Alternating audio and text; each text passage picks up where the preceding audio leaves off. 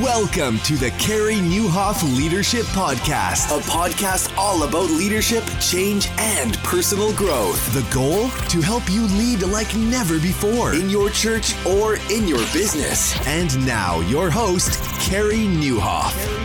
Well, hey, everybody, and welcome to episode 375 of the podcast. My name's Carey Nieuwhof, and I hope our time together today helps you lead like never before. Well, I'm so excited to have Rich Villodas on the podcast today, talk about Western spirituality and succession. Today's episode is brought to you by our partners at Remodel Health. Do you know listeners of this podcast have saved $2.1 million by going to remodelhealth.com/Carey and by Red Letter Challenge. If your church actually needs some unity, check out redletterchallenge.com/Carey and you can learn more there. Well, Rich is a guy I've known for a number of years, and you may have heard of New Life Church in New York City. He succeeded Pete Scazzaro there in 2014, one of the rare examples of a really, really good succession that worked out well. We talk about all kinds of things. He's got a brand new book called The Deeply Formed Life. We talk about what's wrong with Western spirituality, which is really interesting because I'm very interested in root causes. And I know a lot of you are struggling with like, why are people not coming back to church? And, you know, what's the whole deal with online, blah, blah, blah. Well, we're going to talk sort of the question under the question. Also, what are some ingredients for successful succession for young leaders? What went right at New Life? And how to live a deeply formed life, which is something I'm increasingly interested in. So New Life Church is a multiracial church with more than 75 countries represented in Elmhurst, Queens, New York City. Prior to becoming the lead pastor, Rich gave oversight to New Life small group ministry and was a preacher. He is a graduate of Nyack College and Alliance Theological Seminary. He's a good reader, loves to read, preach, and I'm just so glad to see in the next generation of leaders people who sort of tap into a deeper vein. And anyway, also a husband and a father, so I think you're going to really appreciate that. And in what I'm thinking about, I want to ask two questions as we head into 2021. So if you listen through to the end, as many of you do, you're going to hear that. For those of you who are new, thanks for listening, subscribing. We're just glad to have you here. And if this episode means something to you, make sure you share it on the social channels, okay? So we are heading into the end of the year. You're thinking about what's next. It's time to reevaluate your health benefits. Well, things are challenging enough for leaders right now, but how are you going to do health insurance next year? Well, as you may know, Remodel Health has helped leaders of this podcast alone save $2.1 million. That's just in 18 months. So imagine what your ministry could do if you could offer better benefits or the same benefits for less money and reinvest the savings directly into ministry. So we know it is a little bit of a challenging time. That's one way to actually save money without really changing anything, maybe making things better. That rarely happens. So if you're curious, go to remodelhealth.com/Carey to learn more.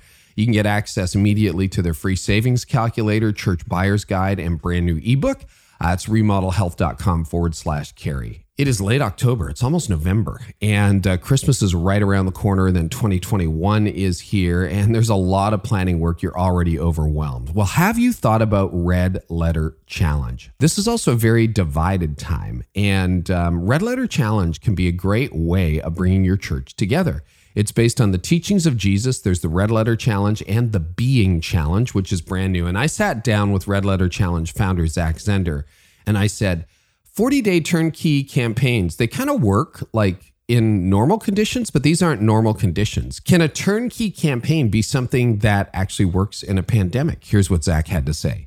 Yeah, great question. Churches that have done our 40-day challenges have seen it really be a tool that has unified their congregation. That's the word we keep hearing, unity, unity, unity. You know, as church is getting a lot more complicated with physical and digital, we're going to be looking for more and more tools to come together. And I think what better than a tool that's centered on Jesus?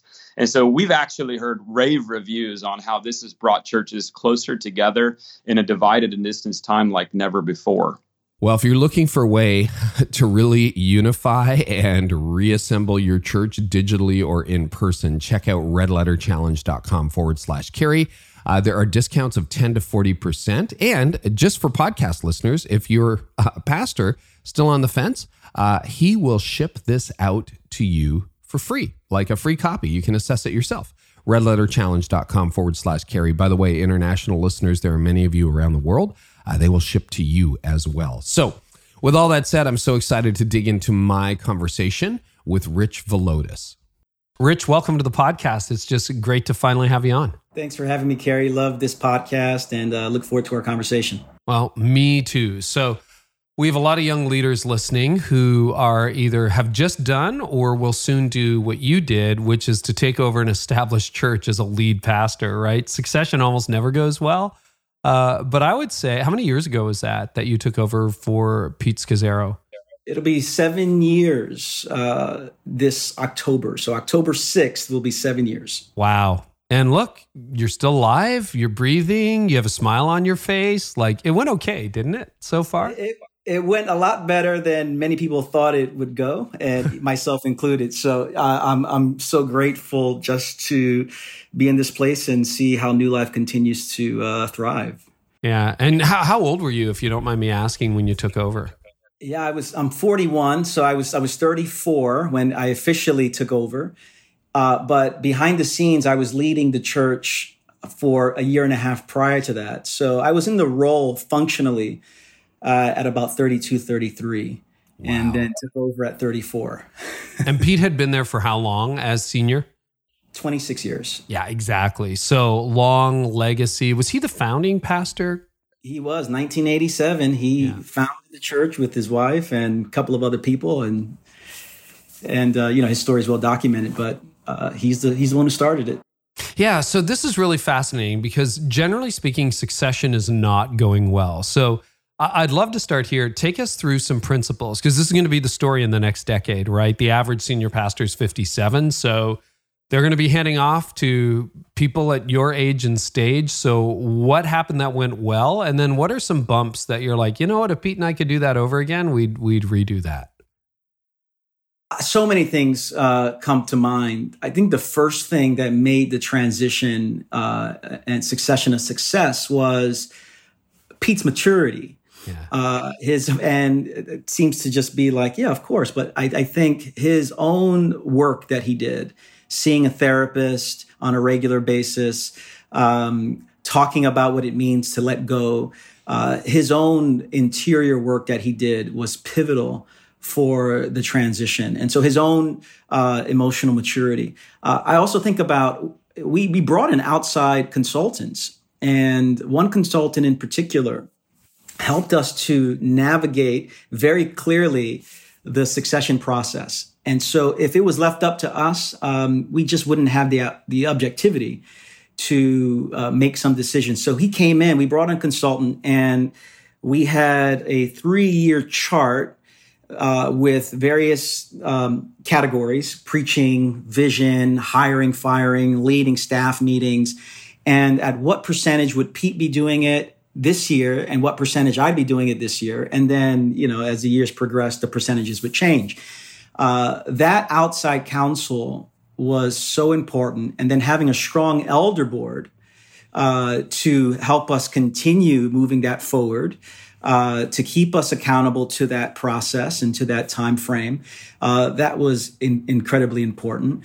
It was a slow process, Carey. So, I had a year and a half behind the scenes where I was being tested to see, can I lead in this capacity? And so it was very thoughtful, slow. The entire process from beginning to end was about 4.5 years. So from the first time I said to the elders, hey, I sense God calling me to step out of this role. And Pete would then remain, which is also a unique thing. Usually pastors leave. Yeah. I'm in that same process where I'm still around. Yeah. So he stayed, but it was a 4-year process, and it was slow, it was thoughtful. And after it happened, what also made the transition helpful was the clear job descriptions. It was crystal clear. What would Pete be doing? What would Pete not be doing? And what would his salary be for the first few years, and then afterward there. So we talked about all the what tends to be difficult things to talk about with succession and transition. So, his maturity, outside counsel, a strong elder board, a slow, methodical process, clear job descriptions.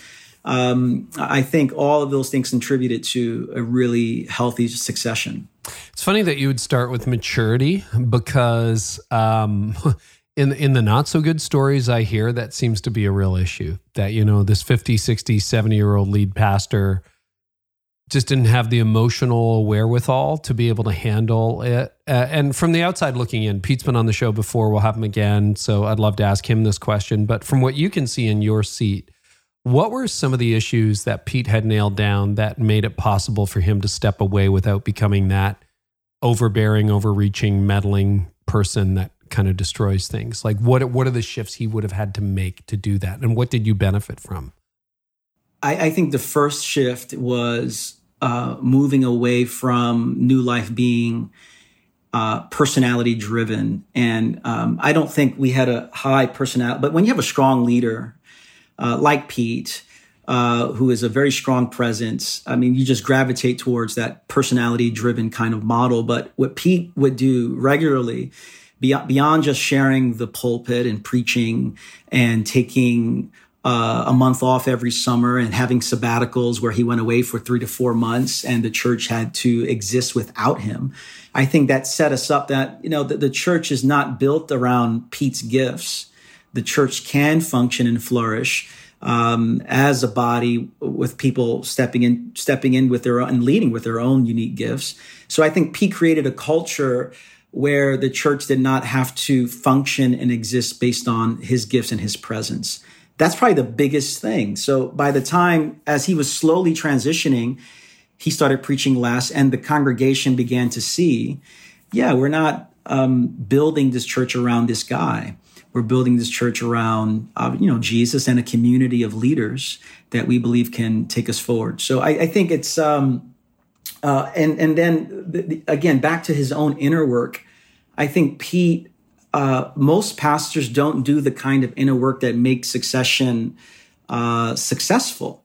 And he had to wrestle with, who am I apart from this position? Who am I apart from the attention I'm going to get? Rich is going to start getting a whole lot more attention than I'm going to get from our congregation. And he noticed that very quickly.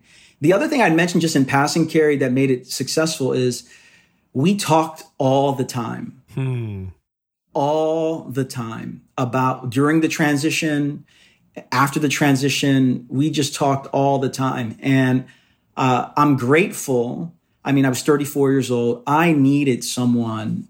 And so, I mean, whoever's taking over needs to have some level of their own security that they can withstand a presence like Pete or like you, Carey, there. You just need a solid self to say, I'm okay with their presence here, and I'm going to lead in the way that I believe God has called me to. And so I had to delineate and distinguish between when are the moments when Pete is Moses's father-in-law, Jethro, giving him advice, and when is Pete Saul trying to give me armor that doesn't fit me? And I'll tell you, there are times where Pete, we're both.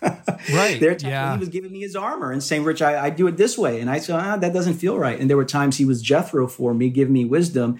I had to do the hard work of trying to distinguish, is this Saul or is this Jethro? In the best way possible there. So, those are some things that that's really, really, really helpful. And it seems like might be some parallels between your process and what Jeff Brody and I went through at Connexus, which is interesting. But what made you say yes? And because we're all a little insecure, I think deep down, at least I am, what gave you the security to be able to say, I'm going to step into these big shoes, founder, well-known, national profile, and local church, but I'll step into that. Like, what was your own emotional process like in that?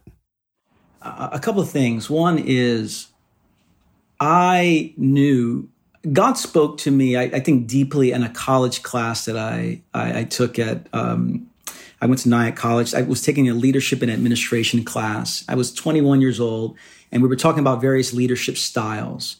And, from entrepreneurial style to someone who's going to systematize, build systems around. And there was one profile of a leader that I thought, oh, that's me. I'm going to take what someone has already established and I'm going to build on it, not just build systems, but help carry it forward. And deep down inside, even when my friends started planting churches left and right, and I felt the urge to plant a church myself, I just knew this is not what God has called me to do. God has not called me to plant a church. God, I believe, has called me to build on what someone else has done. And I still try to plant a church, but it just never worked. It just didn't work out in terms of the denomination I was looking to work with. And then I got a call from New Life to be an assistant pastor there. But it was my own internal call of, yes, this is the kind of role I saw myself in for many years. And so when the opportunity became available, I just sensed that was God's confirmation of, this is who I am. The other thing is, Carey, I know I'm a good preacher. And I think my preaching gifts, I felt very confident in my preaching gifts. And I know Pete, we're very similar and we're very different. And I think my preaching gifts, I thought, were strong enough to lead this church in this capacity, as well as just the ways that Pete was discipling me. I thought I had enough from him in terms of growing in self-awareness, leadership practices and strategies and such. But I just had a confidence in my own gifts that, this is, I don't want to live a false humility and I don't want to be, but I know what I'm good at. And I thought, I think I could do this well with the proper parameters around me. Once you got into the lead pastor seat, the senior role, what was the biggest surprise, Rich? The biggest surprise was how fast my shadow side came to the surface. And what I mean by, I remember Bob Beal. Are you familiar with Bob Beal? I know the name, never met him. Yeah. He's written books on, he was a consultant for us. And he came in and said, Rich, there are 4 years to every transition, and every year has a name. And don't mix up these years. And so he said, it's going to take you 4 years to come up to speed. And he said, that's basically what it takes for the average person in any new role. And so he named the years. He said, the first year is orientation. The second year is experimentation. The third year is evaluation. The fourth year is acceleration. You'll come up to speed at that point. And he said, don't mix up those years. Don't try to accelerate when this is a year of orientation. And I thought, yeah, no problem. And then I got into the role and I thought, we need to plant 70 churches in the first 3 years. And I was trying to justify my existence as a pastor and a leader. I wanted to show the church I have gifts and I'm different than Pete. And so I was just surprised. And I started moving in a particular direction. And one of our pastors said, I think we need to pause for a moment and discern God's will. And we had been reading one of Ruth Haley Barton's books on discerning God's will together. And there was a really nice process of discernment. And one of our pastors took that, kind of adapted it to our own situation. And by the end of the 2.5-hour discernment meeting, prayerful meeting, it became really clear, this is not the right timing. This is not the right decision. And 7 years later, we're looking to start our first church plant next year. But it took 7 to 8 years to get there. But I was surprised at how easily my shadow side, my need for validation, my need to prove myself came to the surface. It very quickly happened. Yeah. And on that note, how has becoming the senior leader threatened, improved, or changed your spiritual health?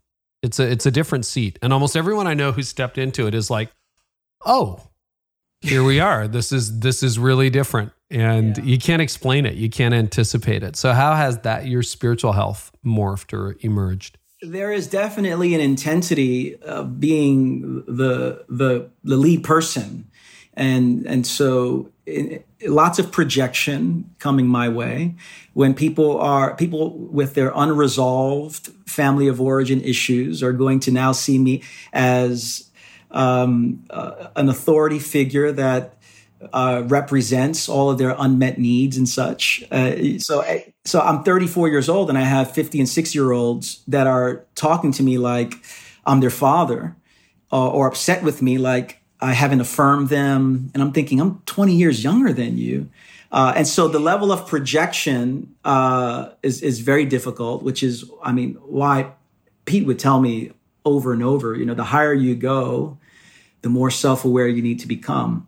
And so the weight that was put on me to grow in self-awareness, to confront my own unresolved issues, that was a weight, and that was heavy to be self-confrontational, compassionately, self-curious and confrontational with myself. But that's what I think about. It's different when the buck stops with you. There's just a pressure that I didn't feel when Pete was in the role. So growing in self-awareness, I think it changed the trajectory. I have to be the most differentiated person in the organization or in the church, because the differentiation of any church is dependent upon the person who is shaping the culture most. And so I had to really learn about that. Can you explain what you mean by differentiation? Differentiation, my definition, it comes out of family systems theory. And Sure. My definition of differentiation is remaining close to myself and remaining close to others in times of high anxiety. And it's rejecting the two polar extremes of enmeshment or cutting people off, which is often what happens in leadership context and in marriages and all that. How can I remain close to myself and close to you, especially in times of high anxiety?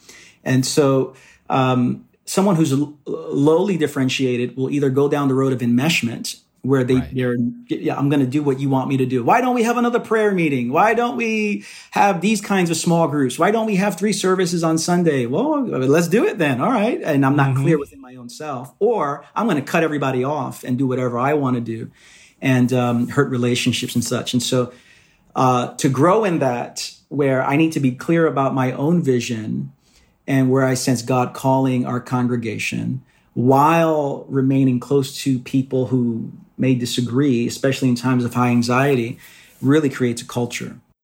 Which was your tendency, to cut yourself off or to get enmeshed with others? I want to be liked too much. So enmeshment, I want everyone to like me, Carey. So, which is why during this time of COVID, when I'm making decisions not everyone's happy with. And so that's been particularly challenging for me because I want everyone to like me. So the gravitational pull for me is to go towards enmeshment as opposed to cutting people off. So how do you work through that? I mean, you're reading the mail of a lot of leaders listening right now. They're like, I want to be popular. And I think having worked with a lot of people who are the successors like yourself to founding or longtime pastors, legacy pastors, or legacy leaders, even in business, I think there's an even deeper desire for approval because the founder was seen to be so approved and esteemed or whatever. And I promise you, after a few years, they forget about you. I can vouch for that. But, that's not the perception. So what would you say? How did you overcome that? Or how are you overcoming? I realize it's not complete. We all struggle with that stuff. Yeah, it's a journey I think I'll be on for a while. I think part of it is I have rhythms of therapy, number one, just back to that self-awareness piece where I need multiple people in my life to help me navigate the interior world. And so I have a leadership coach, I have a therapist, I have seasonal spiritual direction. And I need all these things to help me grow in greater self-awareness, name the shadow parts of the dark sides of my own soul. And I just know, left to my own devices, I'm going to lead in a way that is going to be hurtful either to myself or to others. So I just know I need a lot of help from the outside. Well, you got a brand new book called The Deeply Formed Life that probably by the time this airs will be out. I'm not exactly sure when this is going to air, and it's about spiritual formation. I'd love to start with your critique, because you wouldn't be alone saying perhaps there are some issues with spiritual formation in the Western church or the American church, but I'd love your sort of assessment or critique of Western spirituality as it sits today. Yeah. How long do we have, Carey? Yeah, I know. Let me try to distill some critiques that I've seen. Robert Mulholland, who's written a number of books on spiritual formation, he passed away a couple of years ago. He makes a really powerful distinction in one of his books where he says that we can either be in the world for God or in God for the world. We can be in the world for God or in God for the world. To be in the world for God is what the typical discipleship expression looks like. We have our banners, we have our issues, we have our things that we think God is concerned about. And of course, God is most passionate about what I'm most passionate about. So I wave my particular banner to see a particular issue addressed, which is what drives much of the church with regard to politics and such. And so it becomes issue generated. We are formed by particular issues. That's being in the world for God, and we bring what we think is important to God. But to be in God for the world begins at a different place. It begins with our being with God. Out of which now we want to be a presence of God in the world. And so I think that little statement from Dr. Mulholland really gets at it. Moreover, when I think about what's going on in spiritual formation, my critiques of it in the Western world, and the spaces I inhabit are often, evangelical, Pentecostal, charismatic context, in which and increase, and mainline context as well. Just so I'm in many different spaces, and spiritual formation is often seen either as right thinking, right experiences, or right action. And so it's, in the evangelical, get the right doctrine right and you'll be okay. Or in the Pentecostal charismatic tradition, it's get the right experiences and you'll be okay. Or in more progressive, mission-driven church context, it's, right action, it's justice and mercy. Get that right. And so for me, it's discipleship and formation has been so compartmentalized that we are, working for justice, but our souls are compromised.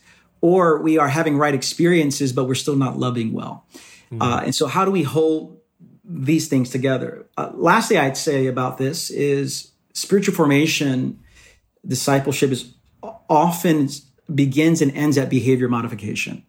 And, change your behaviors and you'll be okay. Which is why at New Life, our church logo is an iceberg. We're in Queens, but hey, it's an iceberg. And it's the image of Jesus wants to transform more than what you see above the surface. Your idols, your fears, the deeply ingrained family of origin scripts that have shaped the way we live in the world. God wants to get at those things. And so we want to move beyond behavior modification into deep transformation. So those are some of the things that I think about with a spiritual formation that doesn't help people, but actually does harm. I've been thinking a little bit about spiritual rhythms, disciplines, and even the monastic order. Not that that's part of my life or tradition, but probably my all-time favorite book, I don't know whether you would have read it, is Genesee Diary by Henry Nouwen. It's just when he went into a Trappist monastery in upstate New York in 1974 and just subjected himself to the rhythms of monastic life. I think it's fascinating. And yet you see, like, most people don't have a spiritual discipline. It's like, well, I had 5 minutes with God this morning or in the car, or, I went for a walk or whatever. Do you think there's a connection between that and purposelessness or the spike in anxiety or some of the issues? Like, we seem to be an untethered, unhinged culture, even in the church, what is the connection between spiritual disciplines and all the problems that we're seeing in people? Yeah, I think insofar as the rhythms that we give ourselves to help us to be present to God, to ourselves, and to others, insofar as that's the truth, we will live with a greater sense of peace, purposefulness, a life of meaning and such.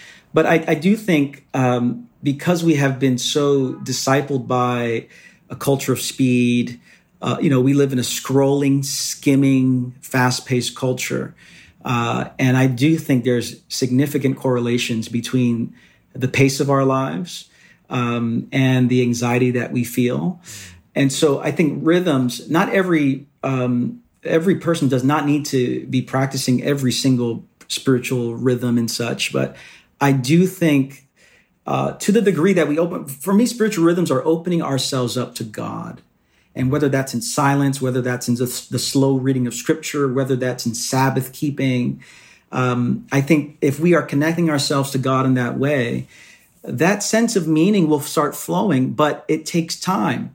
Henry Nouwen, speaking of Nouwen, he would say, it's in prayer. You don't see change while you're in prayer. It's only when you look back that you actually begin to see something's happened. It's Kierkegaard's statement that, life is lived forward but understood backwards. It's I see in retrospect the ways that God has been moving in my life, but it takes significant patience and a commitment to remain in those rhythms, which is why there's a prayer that I teach our church to, ask the Holy Spirit to, produce in us a desire to pray more. And it's, Lord, give me the desire to seek you more and more. And when that desire is not there, grant me discipline to do so.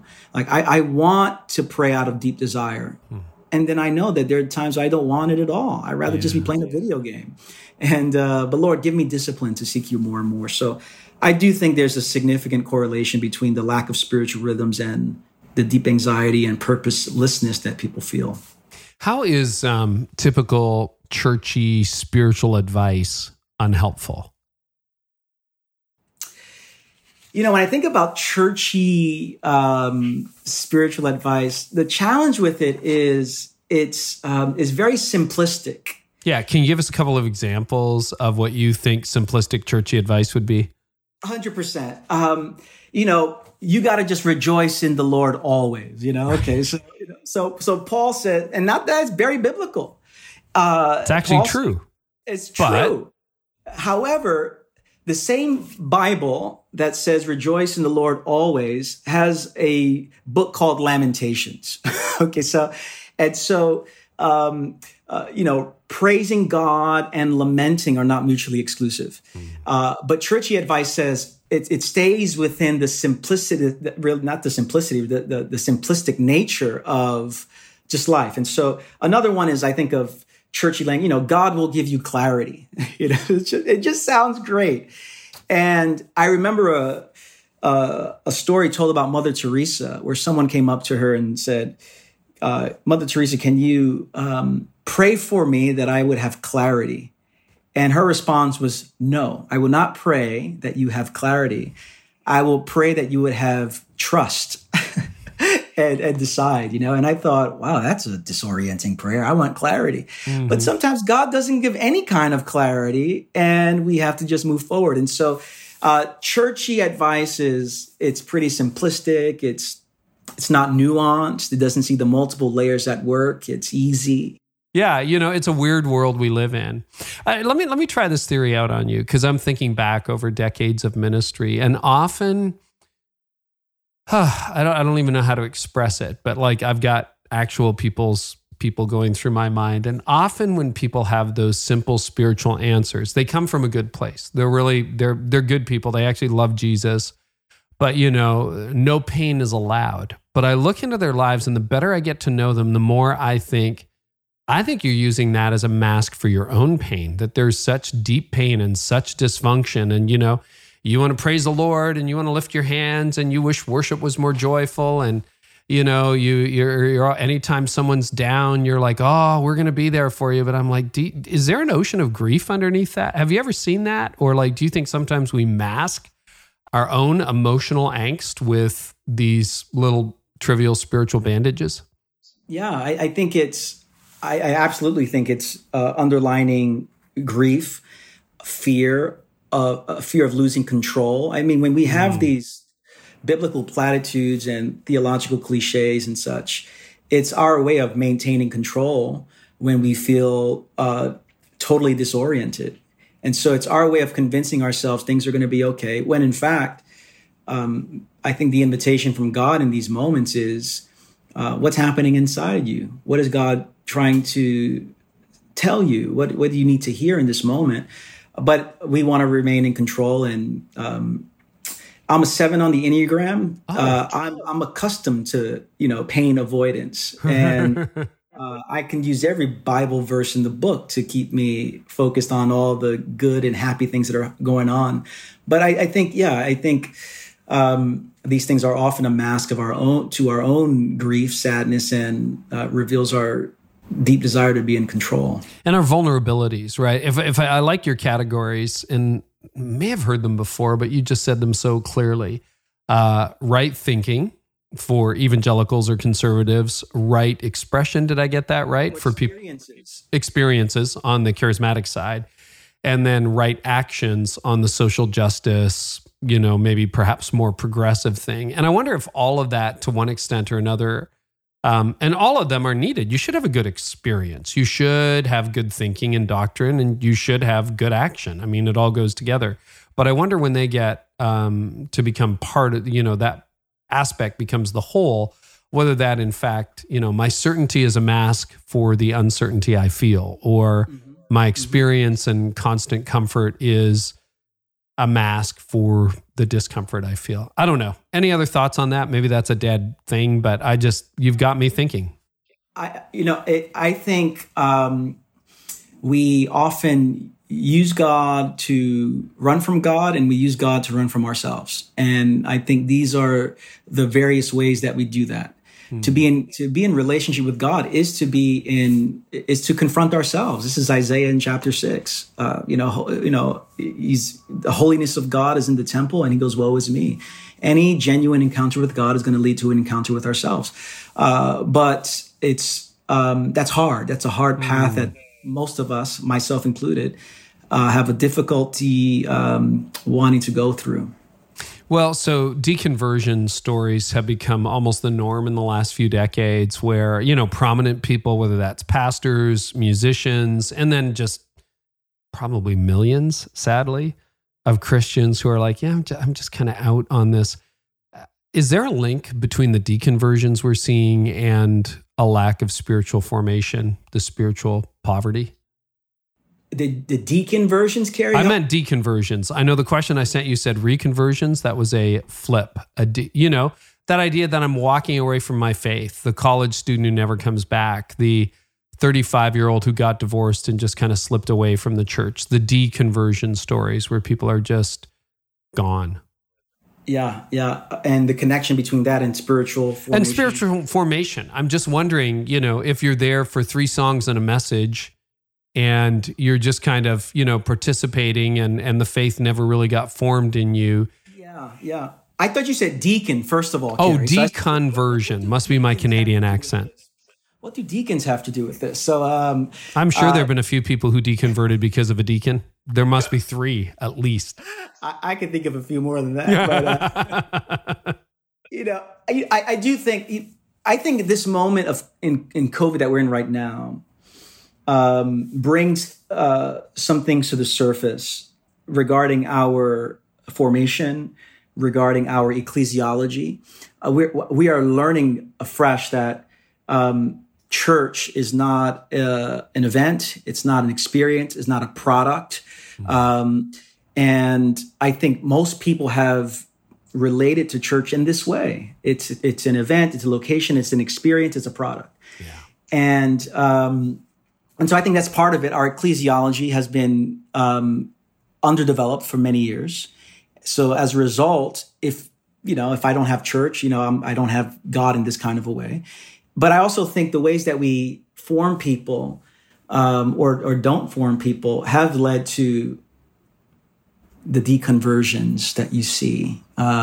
Because if you don't have rhythms to sustain you in times of difficulty and hardship, you're going to find other ways to numb your pain, other ways to figure out how to get through whatever you're experiencing. So I do think there's a correlation between it. Okay. One of the interesting quotes from you is that we are formed to believe that God is only in the places and with the people that mirror our belief systems. Can you explain that a little bit? I thought it was very powerful observation.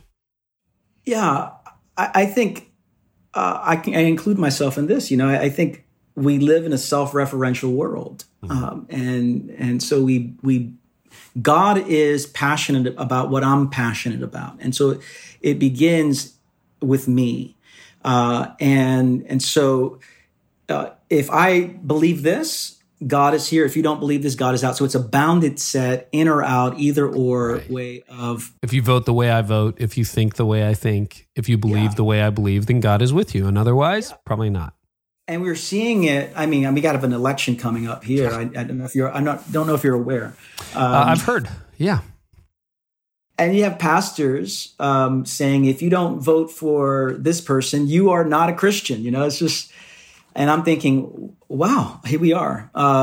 So it's a filter bubble world. It's a self-referential world. And I think what's happened is we've turned belief systems into gods and to idols. Stanley Hauerwas would say that in America, we don't believe in God, we believe in belief.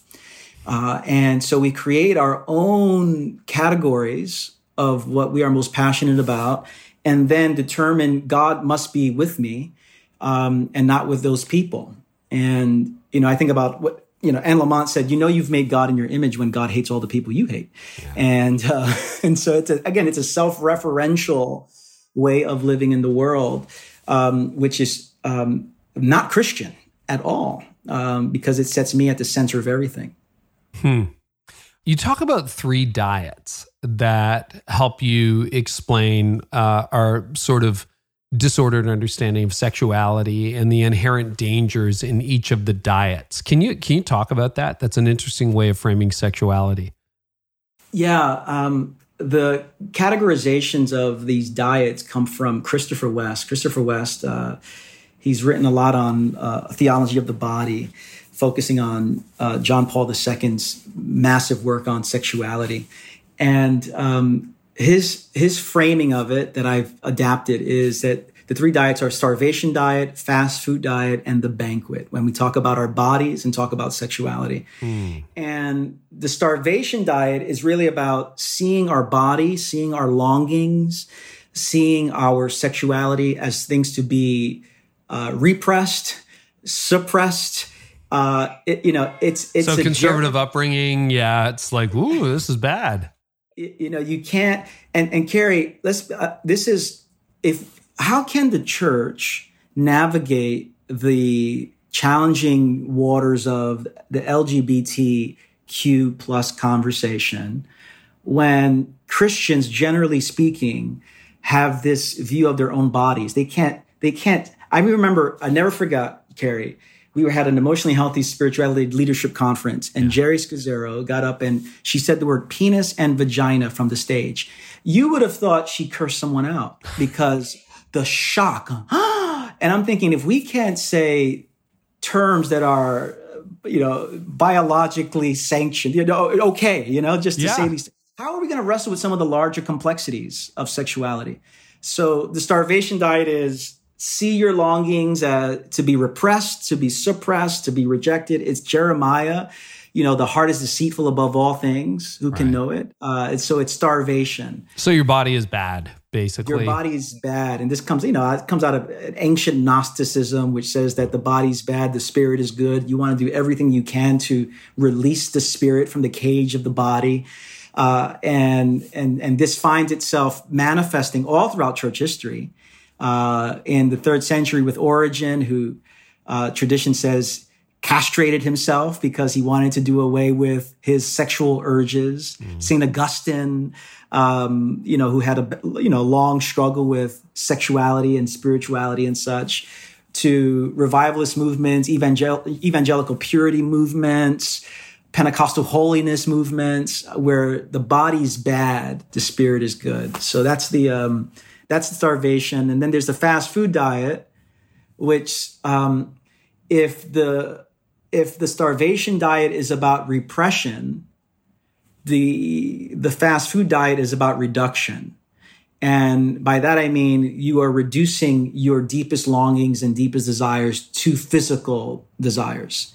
And so I'm going to eat at McDonald's and do whatever I want with my body. And it's the fast food diet. But so it's almost like a hookup culture kind of thing? Hookup culture, no discernment around our bodies, about sexuality.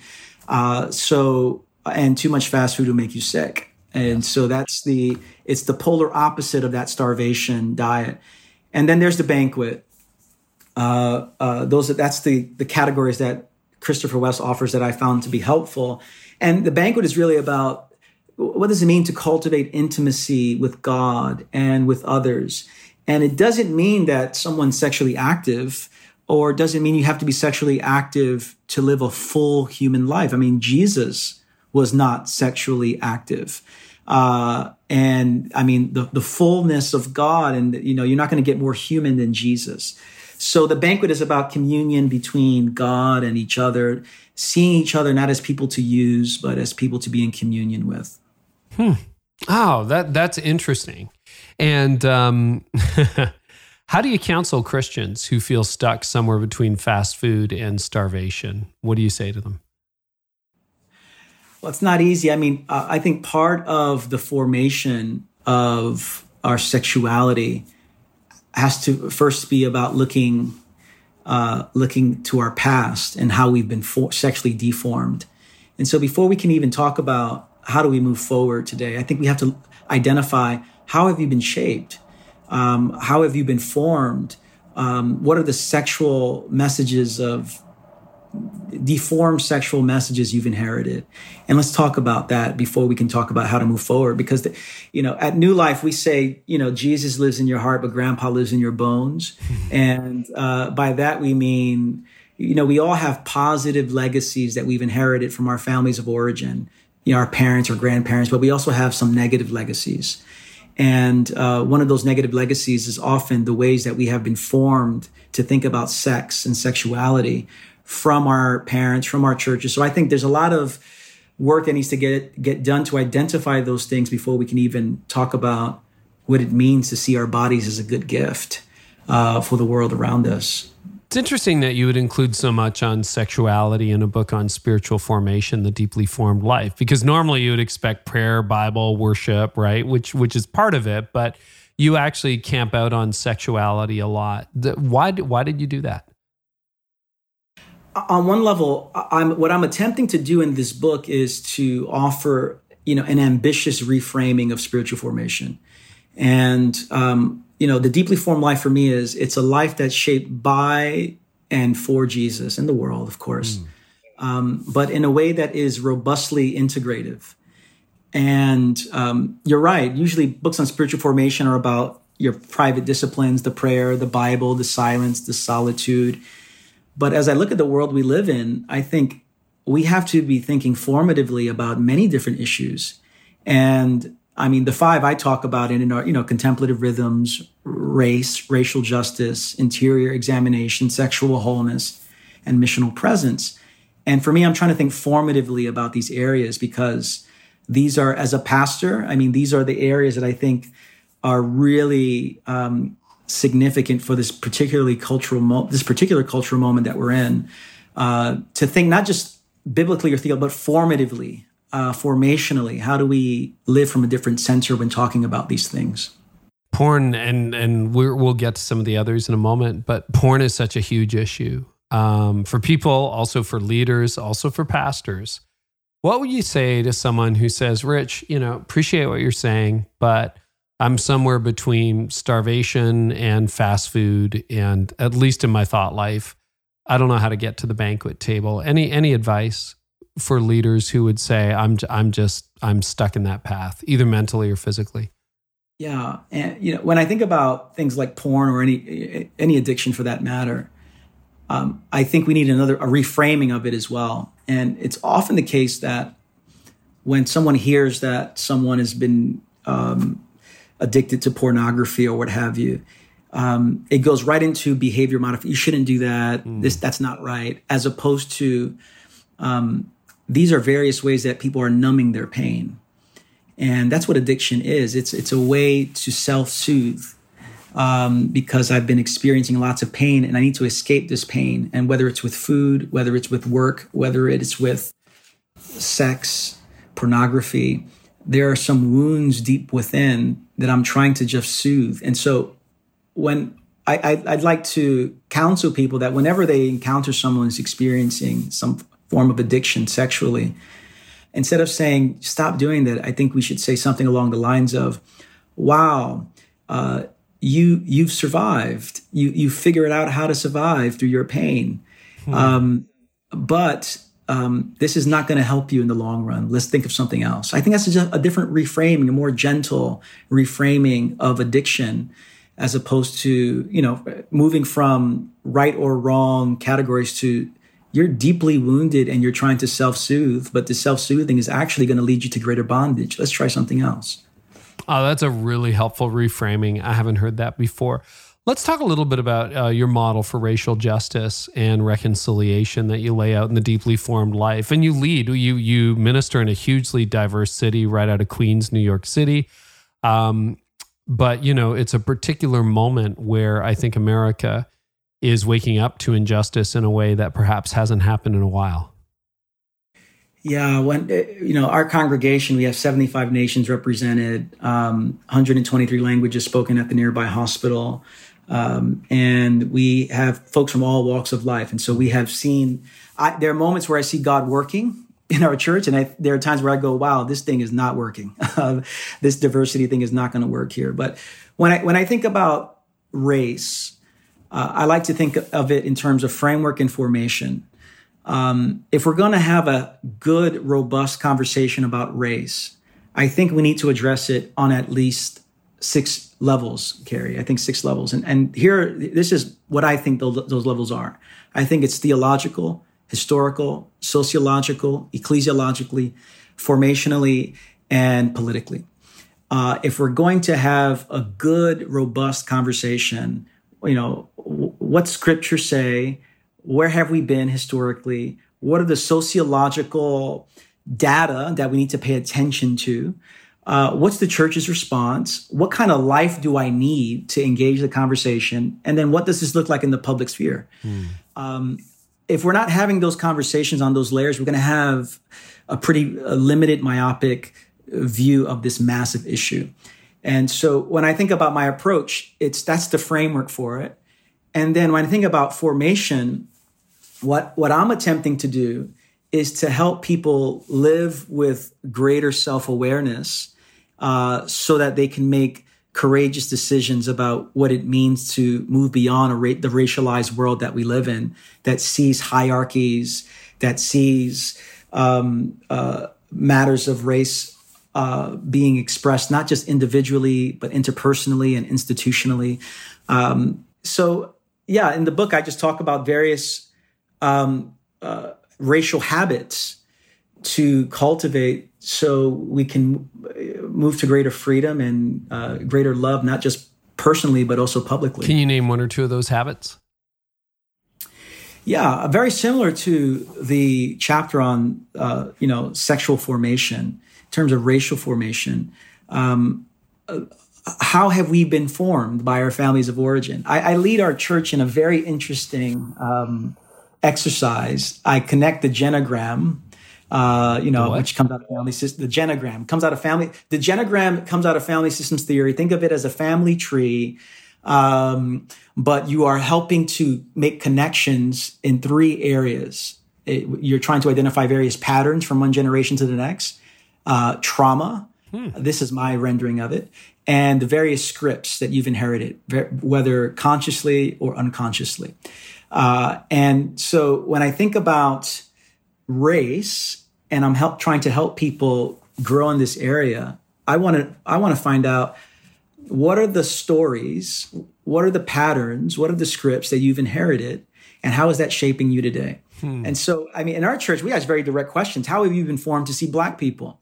How have you been formed to see white people, Asian people, Native American people, Mexican people? What are the stories you've heard about them? Can you name them? And let me tell you, there are times when people in our church, and I've done this in other leadership gatherings, the embarrassment to name, this is what I think about Black people, and this is what my family thought about Black people. Can you name it? Can you confess it?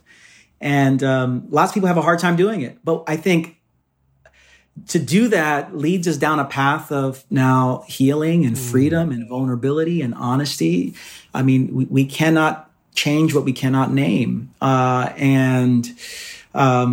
So identifying the ways we've been shaped by, doing our own racial self-examination, I think is really important. I also talk about the habit of remembering. If we're going, we using the genogram as well. I am who I am in large part because I've been formed by a particular family system. My past has much bearing on my present and my future. And if I don't address my past, honestly, I'm going to just perpetuate this from one generation to the next. I think you take that principle and apply it now nationally, racially. We have a particular history in this country and in this world.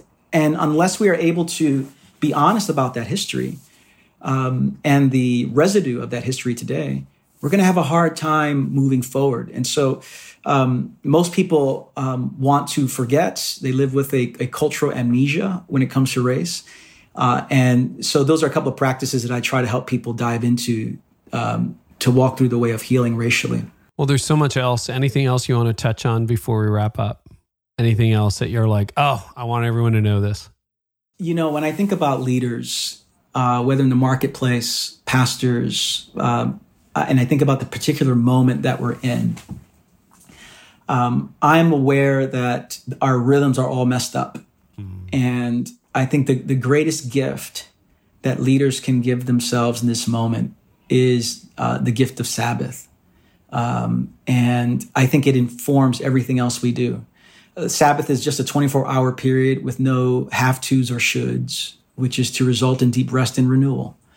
And we live in a society, especially with COVID now, where days blend into the next day. Sometimes I don't know, is it today Monday or is it Thursday? I have no clue. Everything feels the same all the time. Yeah, it's Groundhog's Day, And the container of the Sabbath for pastors and leaders, I think, is really critical to sustain the work that we do for God. And with regarding that, I'll just end with this story, Carey. If you have any other questions, I'm happy to answer them. But when I was interviewing for the position to pastor at New Life, Pete interviewed me, and it was the last interview. And we're at this diner. I ordered grilled cheese sandwiches and French fries, and Pete is notorious for stealing French fries off other people's plate. So I'll just throw that out there. Well, now so it's out there. Okay, thank you. He's grabbing my fries. I'm going, what is this guy doing? I just met him, And so we were talking, and then he goes, Rich, do you know the only way you'll get fired here? And, I sat up a little straighter. And he said, the only way you'll get fired as a pastor at New Life, and I think he was speaking a bit hyperbolically, but his point was well taken. He said, the only way you'll get fired is if you don't take time to keep Sabbath. And I thought, that's odd. I thought he was going to say, if you don't work your tail off and all that, get fired. He said, if you don't keep Sabbath, he said, because if you don't have that kind of rhythm, you won't have the life with God deep enough to sustain the work you're doing for God. And you won't make it. And I took that to heart, and I've been, practicing Sabbath the last 12 years, and it has meant the world to me to recognize that this church is not built on me, and is not held together by me. Jesus Christ is before all things, and in him all things hold together. What's your Sabbath look like? It may vary, but just give us a little snapshot. 6 p.m. Friday to 6 p.m. Saturday. That's the period. we have four movements or four categories of Sabbath that we teach at New Life: just stop, rest, delight, and contemplate. And so, number one, I'm stopping all work. I mean, literally stopping all work. No emails, no phone calls, no sermon prep. I'm stopping. Resting is, I'm napping from time to time. I'm trying to. What are the activities or no activities that give rest? The big part is the delighting piece. And Carey, this is the area that I've struggled with for 12 years. It's the older we get, the more delight deficient we become, which is why we are to be like children. Children have no problem delighting. Yeah. And so what are the things that produce joy and delight in me? And how do I pursue those on the Sabbath? What are one or two things that are doing that right now for you? Sports is great. So I love exercise, basketball.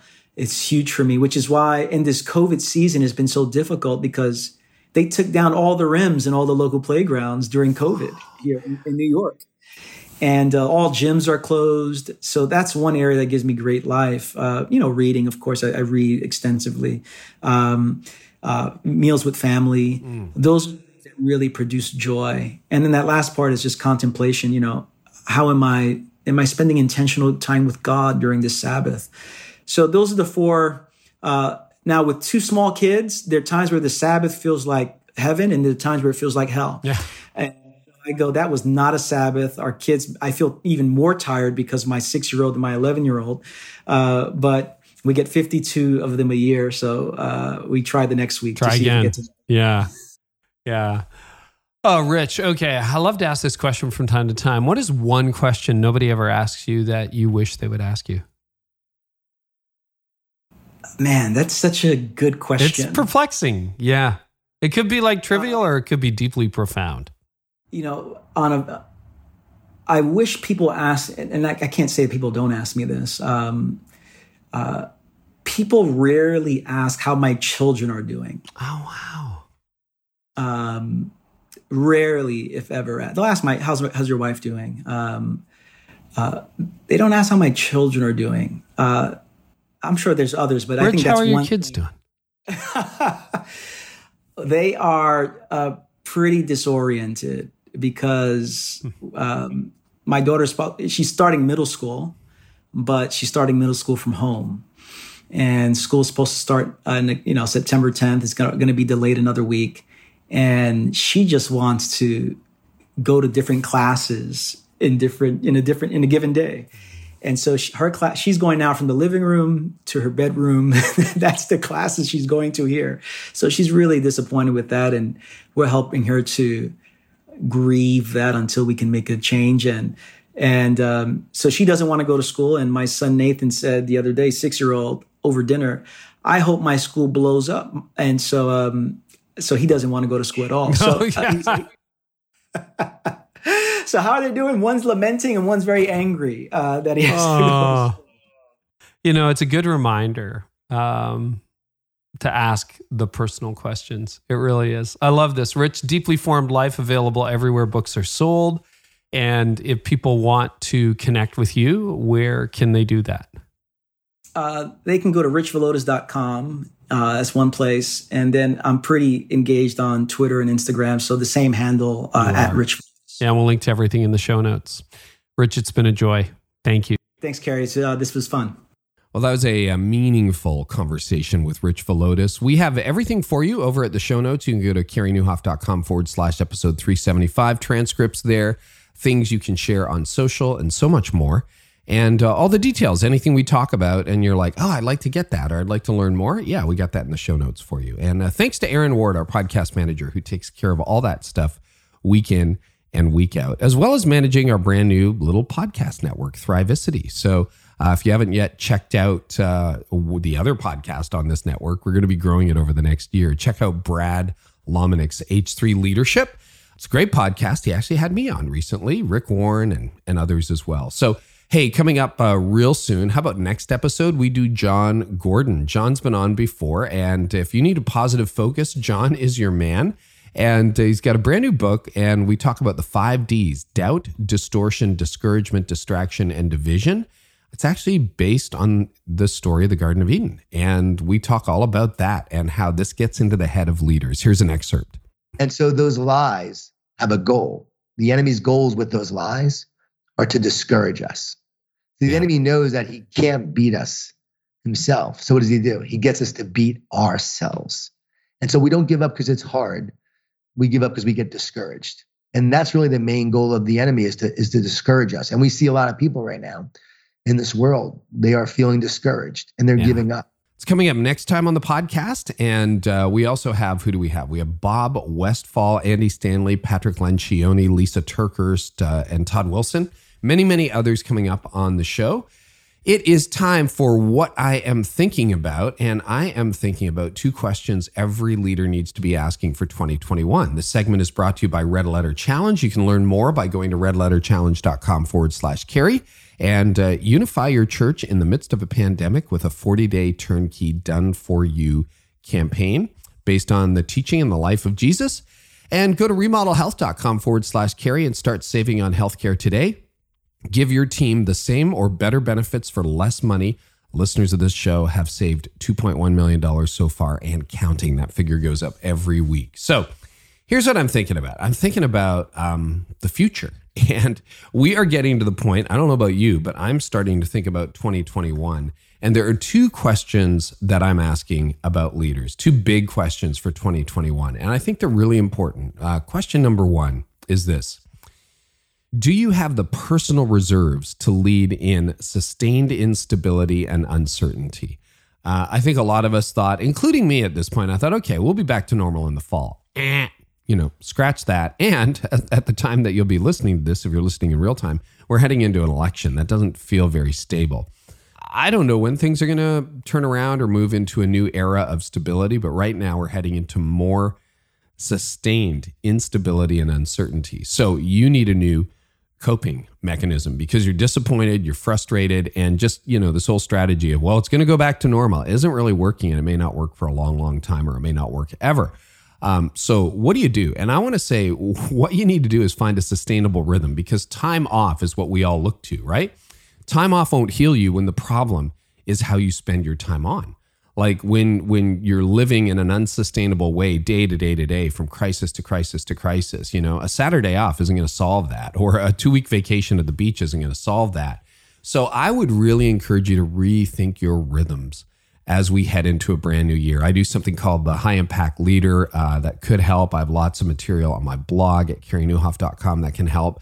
And actually, I've just turned in a final manuscript for my next book, which will be out in September 2021, which is all about that. But don't look to time off to heal you when the problem is how you spend your time on. So that's one question I'd be asking. Do you have the personal reserves to lead in sustained instability and uncertainty? I'm working on that myself. Number 2, do you have the courage as a leader to make the long-term changes that disruption this deep requires? I think as we move into, because you think about all the adaptation you did in the second quarter of 2020, in the summer of 2020, and you're like, okay, we found stability. But if this instability and uncertainty continues, this probably requires some systemic changes, maybe a reallocation of staffing, maybe a rethinking of your model. For those of you who are church leaders, people who are going back to church, it's like, yeah, it's still not the way it should be, right? In your head. Well, what if that becomes a more chronic situation? Do you need to change your model? And those are really deep questions. And that's why I asked the first question first. Do you have the personal reserves to do that? Again, going back to normal has not proven a successful strategy, and crisis is an accelerator. So a lot of these changes that were coming anyway are kind of here, and perhaps they're here to stay. And maybe the shifts in behavior that we're seeing around us that you probably don't like as a leader, I'm beginning to think they're not just medical, they're cultural. In other words, yes, there's a virus. Yes, there's no known vaccine right now, right? And so there's all that stuff. But what happens is, like, are your shopping patterns going back to the way they were before? Some of you have pivoted on schooling. Some of you, with gyms opening and closing, I know near Toronto, they closed again because of a surge in the virus. If you got those kettlebells going, maybe you're not getting a gym membership. So, they are not just medical changes. That's what they were for the first few months. It's like, oh, we have this virus. We can't go to church. We can't do this. We can't do that. But now I think they're becoming cultural changes. So what was medical is now cultural. So those are some things to think about. I know those are really deep questions, but here's why I ask them. I want you to be stronger next October when you're listening to this podcast than you are right now. And if you chase down this, do you have the personal reserves to lead in sustained instability and uncertainty? Well, develop those and you'll be in a much better place. I've spent a lot of time in the last 15 years thinking about personal reserves and how to adapt and pivot. And I'll tell you, it's a worthwhile journey. Again, you can go to thehighimpactleader.com if you want more on that. And then do you have the courage to make the long-term changes that a disruption this deep really requires? So those are a couple of questions on my brain these days. I hope they help you. And thank you so much for listening. Really excited to do this again next time. And I hope our time together today has helped you lead like never before. You've been listening to the Carey Nieuwhof Leadership Podcast. Join us next time for more insights on leadership, change, and personal growth to help you lead like never before.